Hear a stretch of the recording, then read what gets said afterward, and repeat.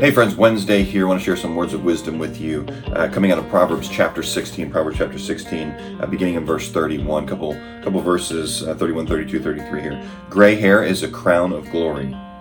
It is gained in a righteous life.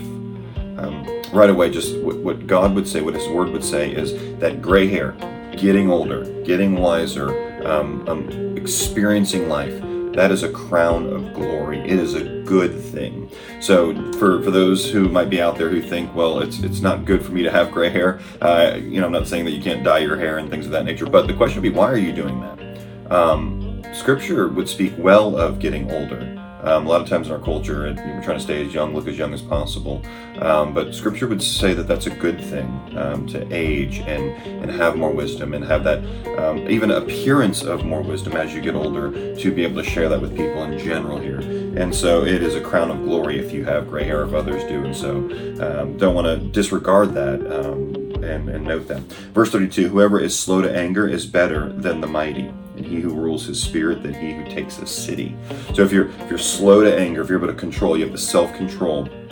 Proverbs would say this is better than being the mightiest person, the strongest person, someone who could overtake a city.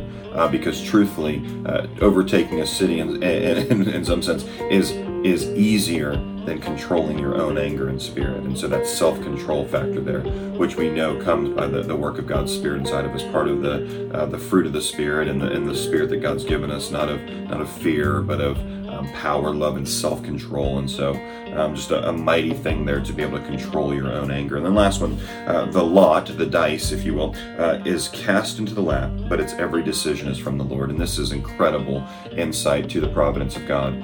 Even the way the dice land, God is in control of that.